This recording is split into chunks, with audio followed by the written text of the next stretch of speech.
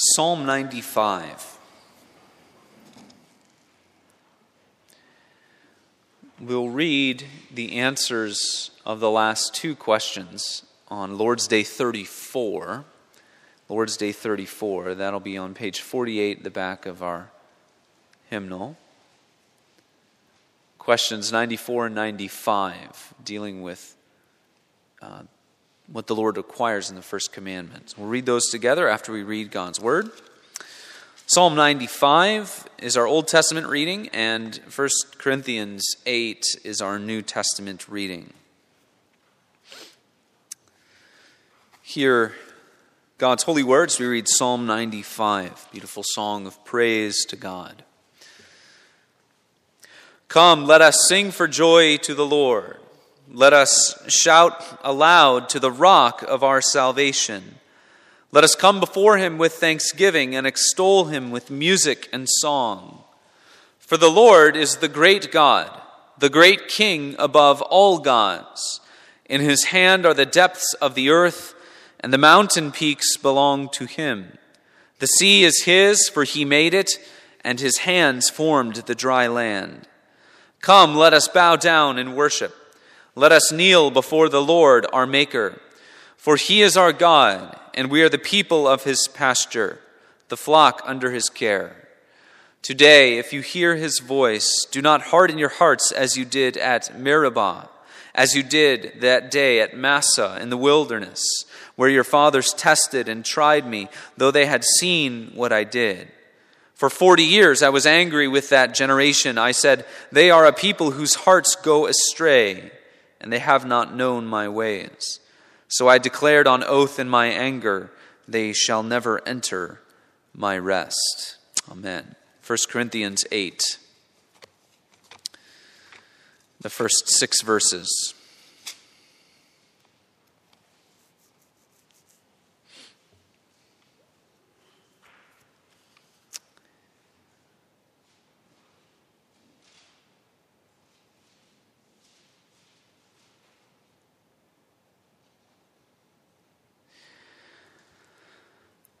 First Corinthians 8, verses 1 through 6. Now about food sacrificed to idols. We know that we all possess knowledge. Knowledge puffs up, but love builds up. The man who thinks he knows something does not yet know as he ought to know, but the man who loves God is known by God. So then, about eating food sacrificed to idols. We know that an idol is nothing at all in the world, and that there is no God but one. For even if there are so-called gods, whether in heaven or on earth, as indeed there are many gods and many lords, yet for us there is but one God, the Father, from whom all things came and for whom we live. And there is but one Lord, Jesus Christ, through whom all things came and through whom we live. The grass withers, the flower fades. The word of our God endures forever. Amen. And then question 94. Question 94. Page 48, the back of our blue hymnal.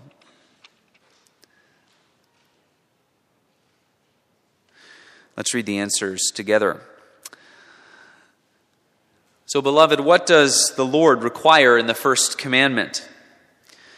That I, not wanting to endanger my very salvation, avoid and shun all idolatry, magic, superstitious rites, and prayer to saints or to other creatures.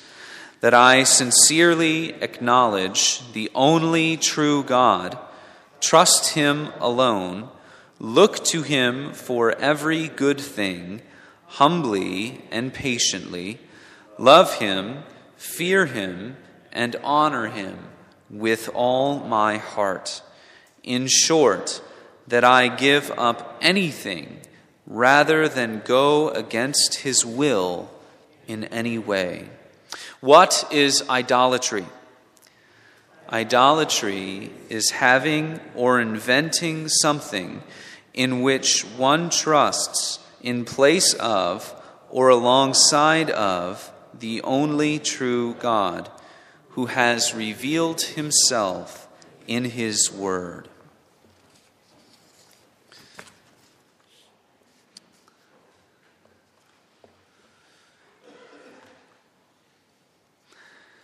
This is going to sound like it's from the fringes of our Christian faith. There was an article that I saw this past week, and the title was this: Polyamory. I should tell you that just means romantically loving more than one person, usually within the context of a marriage. Polyamory, the pastor's next sexual frontier. And then the subtitle, These Once Taboo Relationships Are Showing Up in Churches Across the United States. Now, again, the title makes it sound like it's something from sort of way out, way off on the fringes of the faith. This is actually going to be printed in the next edition of Christianity Today, which is the most well-known magazine for American evangelicalism. And I know the author of this article. I don't know him extremely well, but I've talked with him personally more than once. And a very frustrating article.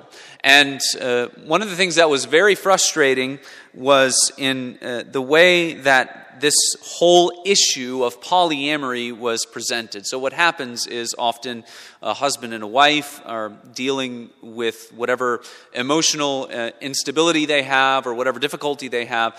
The solution they have is, well, perhaps we should sort of have romantic involvement with other people and still maintain our marriage. One of the very strange things that I found in this article was that the author said there are things about this practice that are good. There are elements about it that are good. And what he basically says is the desire for community or connection, etc., is a good thing. This is what he says here. The notion of kinship in polyamory is a secular echo of the way Scripture calls the church to function as a new family.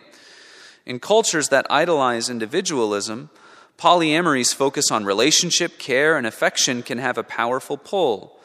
And in churches that idolize marriage and the nuclear family, polyamory's focus on hospitality and community can be an attractive alternative. We can acknowledge that many of the elements that draw people to polyamory, deep relationships, care for others, hospitality, and community, are good things. But this is not a good thing at all. What it does is it takes the elements of our lives, the people of our lives, it sort of jumbles them all up. You know, this has been a running joke at our house for a while.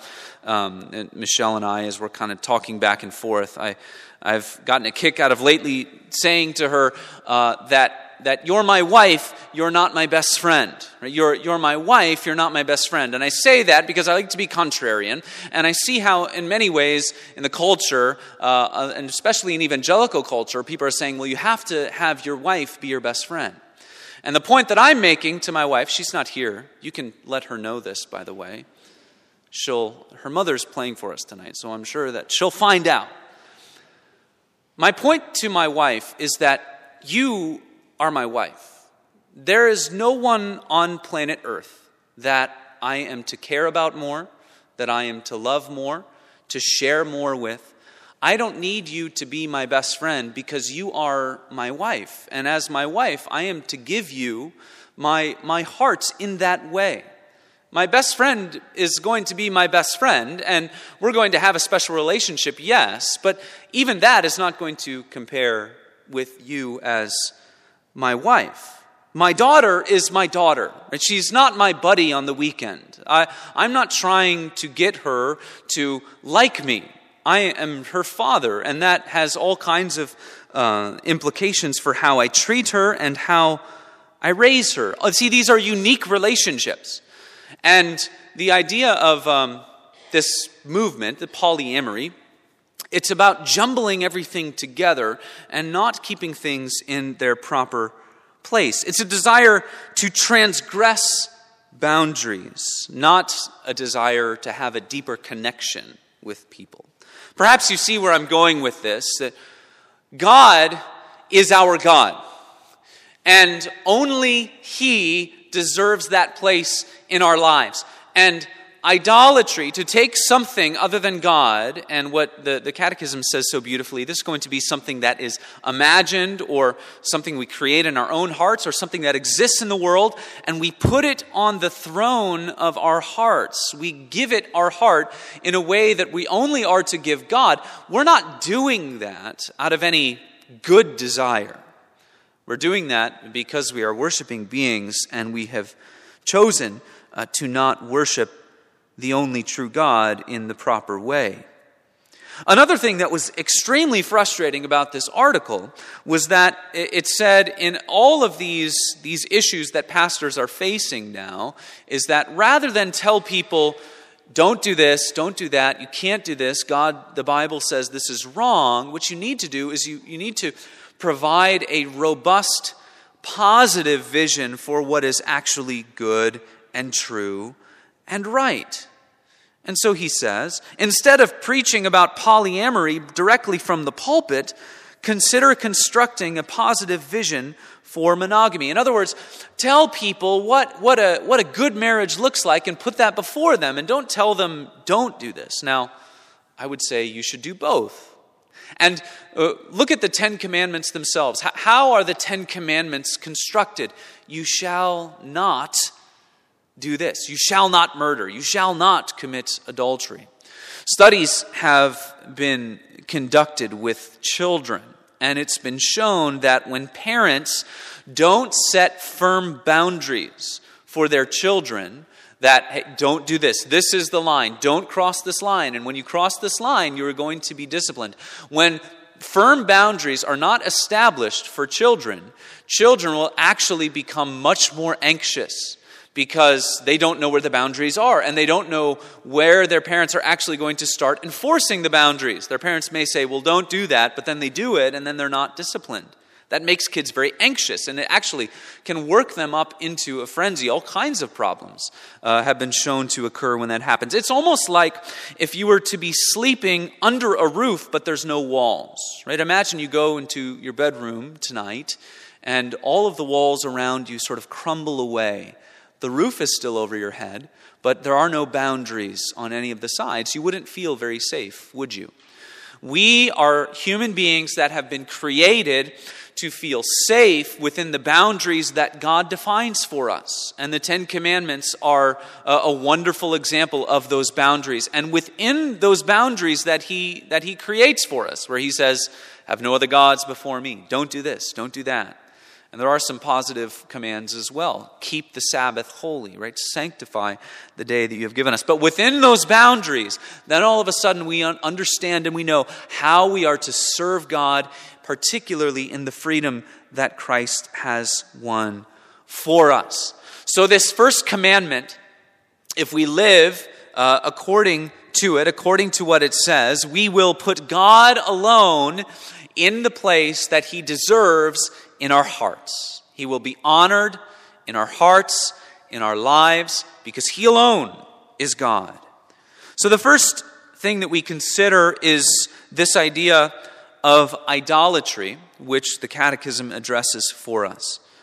And sometimes the language of Scripture can get people confused, because in Psalm 95 it says, you are the great God, the great King above all gods. And yet we often catch ourselves thinking, well, I thought that the Bible says that there are no other gods, that God is the only one. So which one is it?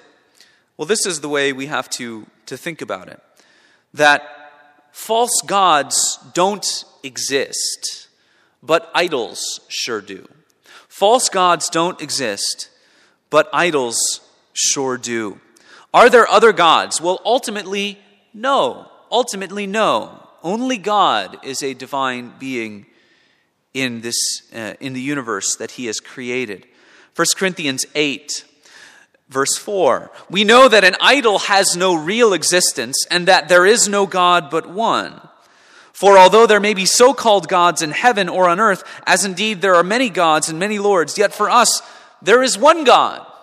And so Paul says, An idol is pointing to a God that people think exists, and they go into the marketplace, and there would be stands where they would be selling idols to a god, and people would have them or bring them back to their home.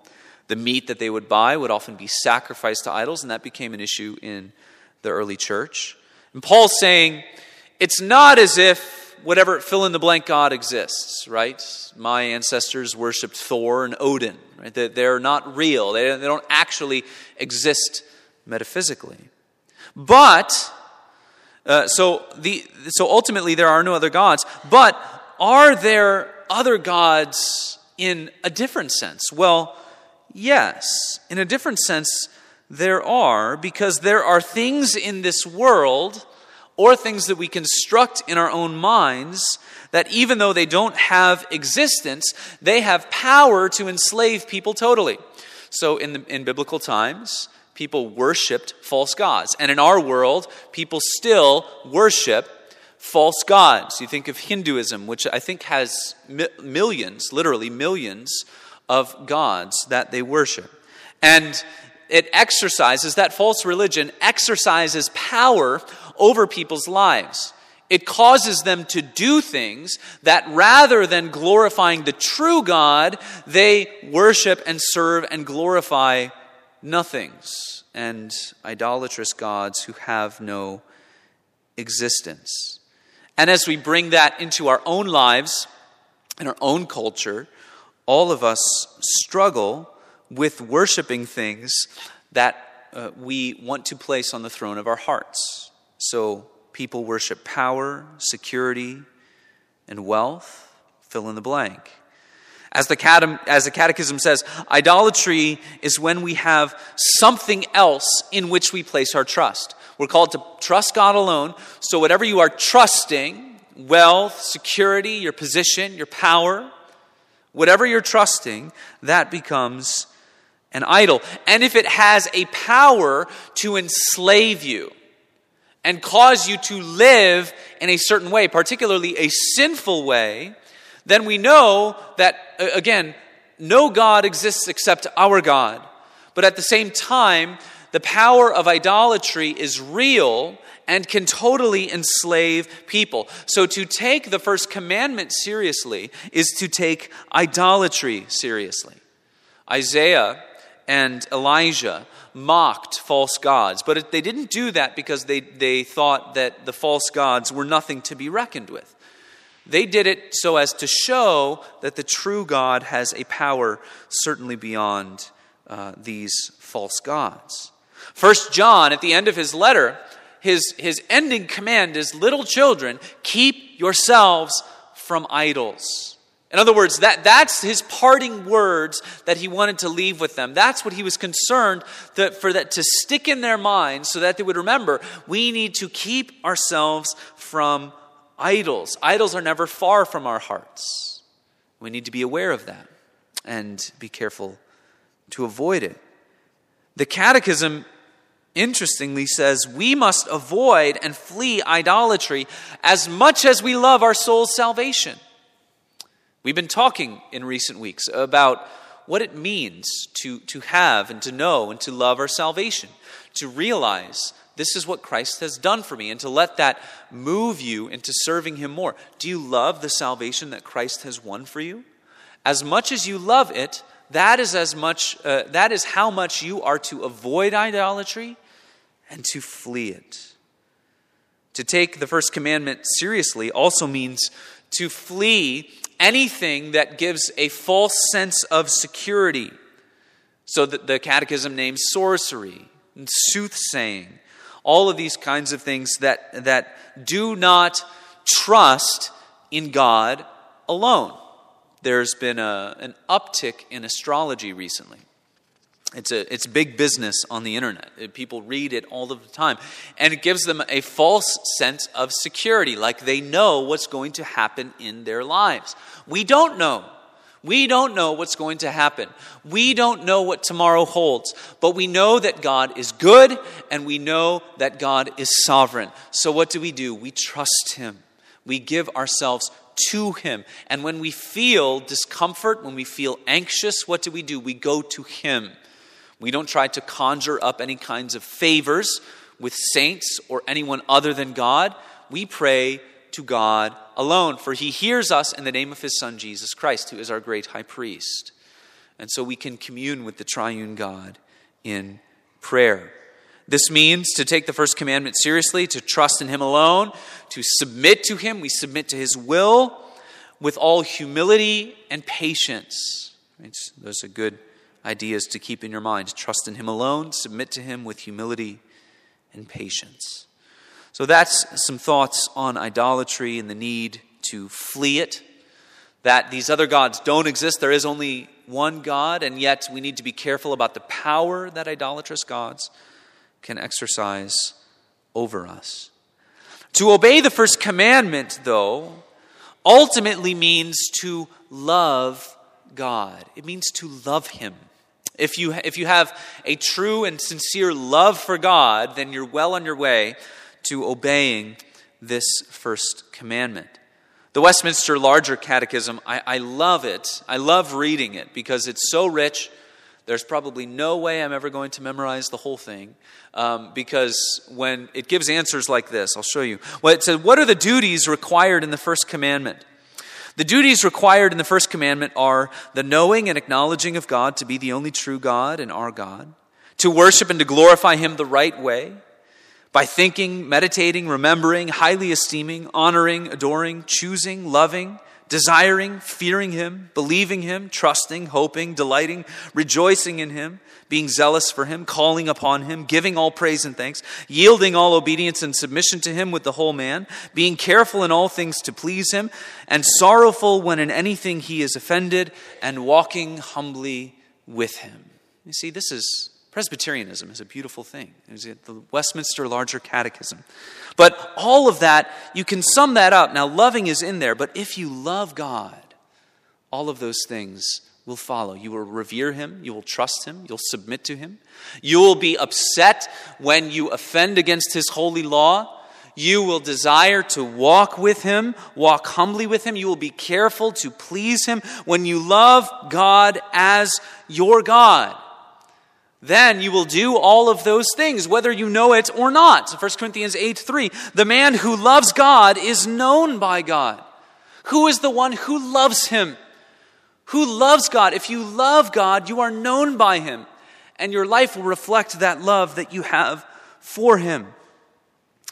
A lot of the commands bring us to this very same thing, don't they? To love God. Deuteronomy 6, hear, O Israel, the Lord our God, the Lord alone. Love the Lord your God with all your heart and all your soul and all your strength. Notice how the uniqueness of God alone, the Lord is God alone, is connected to the command to love him. Love the Lord your God. Why? Because we were created to love our Maker. We were created to love our God. So we live in a world where love is often thought of as a feeling and an affection. And certainly that is part of it. We see that God's love for us is an affectionate love. He is described as a father to the fatherless, that he settles the solitary in a home. He leads prisoners out to prosperity. As a father shows compassion on his children, so the Lord has compassion on those who fear him. Isaiah 66, as one whom his mother comforts, so I will comfort you. A tender love that God has. God's love for us is tender and compassionate, described with all of these emotional qualities. So our love for God is to be an emotional and affectionate love. We are to love God in a way that reflects his love for us. And we do that primarily, or one of the primary ways is by singing to him. That's how our emotions, our affections can be pointed towards God. Psalm 95, let us sing unto the Lord. Let us shout for joy to the rock of our salvation. Let us make a joyful noise to him with songs of praise.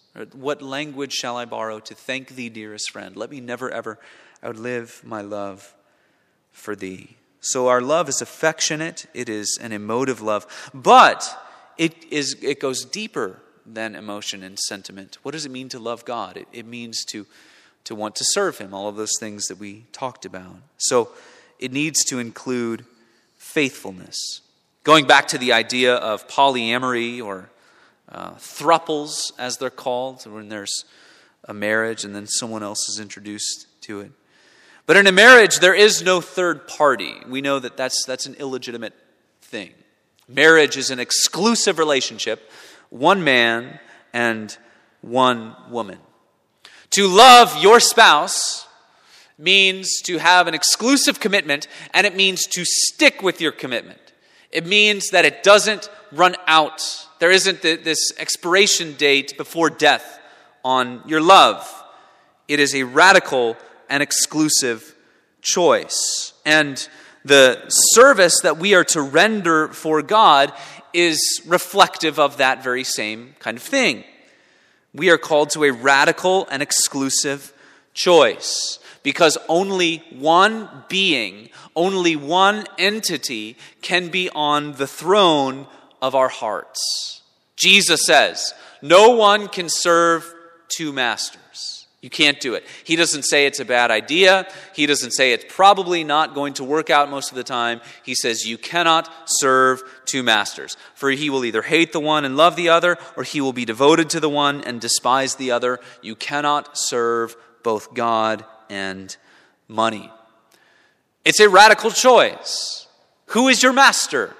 God is your master. If you love God, then you will always seek to keep him as your master, as your king, as your God, and you will give him that place that he alone is to occupy on the throne of your hearts. The first commandment also means that you are obedient to Christ. You are obedient to Christ, that you submit to him as your Lord, for he is the God-man. Psalm 95. Psalm 95 says, there is no God but our God. Let us sing to him. Let us worship him. And then it says, let us worship and bow down. Let us kneel before the Lord our Maker. What is that picture of kneeling? It's that picture of reverence. You kneel before one whom you revere and whom you are acknowledging as your master. To kneel, we kneel before God. If you go to Philippians 2, we see that the whole world will one day kneel before Jesus Christ, so that at the name of Jesus every knee should bow in heaven and on earth and under the earth, and every tongue confess that Jesus Christ is Lord, to the glory of God the Father. And that's what we do now. We bend the knee to Jesus Christ. He is our Lord. He is our master. To have no other gods before the true God is to have Christ as Lord. Jesus said in John 14, if anyone loves me, he will keep my word. 1 John chapter 3, whoever keeps his commandments abides in God and God in him. By this we know that he abides in us by the Spirit whom he has given us. So the first commandment is to love God. The first commandment is to submit to Christ. Therefore, it is to love Christ. And to love Christ is to be busy about keeping his word. To be busy about doing what he has commanded us to do. And that's why the Catechism brings it to, at the end there, it says that we are to love and fear and honor God with our whole heart. With our whole heart. Not parts, not half, not 2/3. We are called to love and fear and honor God with our whole heart. Now that, of course, if that means that we at every moment need to be perfect, then it's not going to work. We know that we are not perfect and we stumble and fall. But we can love God with all of our hearts, because what it means is to have that our whole being, our whole person, mind, heart, and will is all oriented towards the service of God. It all has, every part of you has a devotion to God. So we hear these words, we know that it's a lot to try to do, to love God with our whole heart. And we seek to do it. But the good news is, of course, that God is the keeper of our hearts, that Christ is the purifier of our hearts, that the triune God is the shaper and the molder of our hearts. And the promises that we have is that God is going to give grace to us that our hearts might be oriented towards Him and might be more and more devoted to Him. So what we need is God's promise that He will keep our hearts more than we will be able to keep it pure before Him.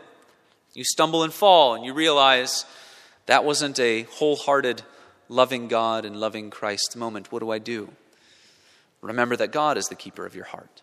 Remember that Christ is the purifier of your heart.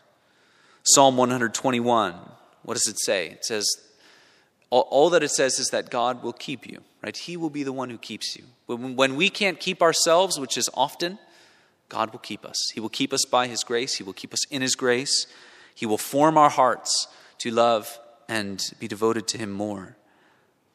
Verse 2, Psalm 121. My help comes from the Lord, the maker of the heavens and the earth. He will not let your foot be moved. He who keeps you will not slumber. Behold, He who keeps you will neither slumber nor sleep. The Lord is your keeper. The Lord is your shade on your right hand. So one pastor puts it this way.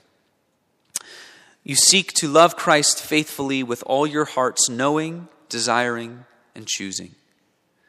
But your deeper confidence is in Christ's love for you and His keeping, preserving, and protecting you.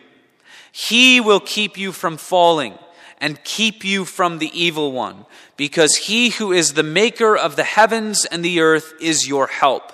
He will keep you when you come in and go out by day and by night, because your helper is God, who does not slumber or sleep.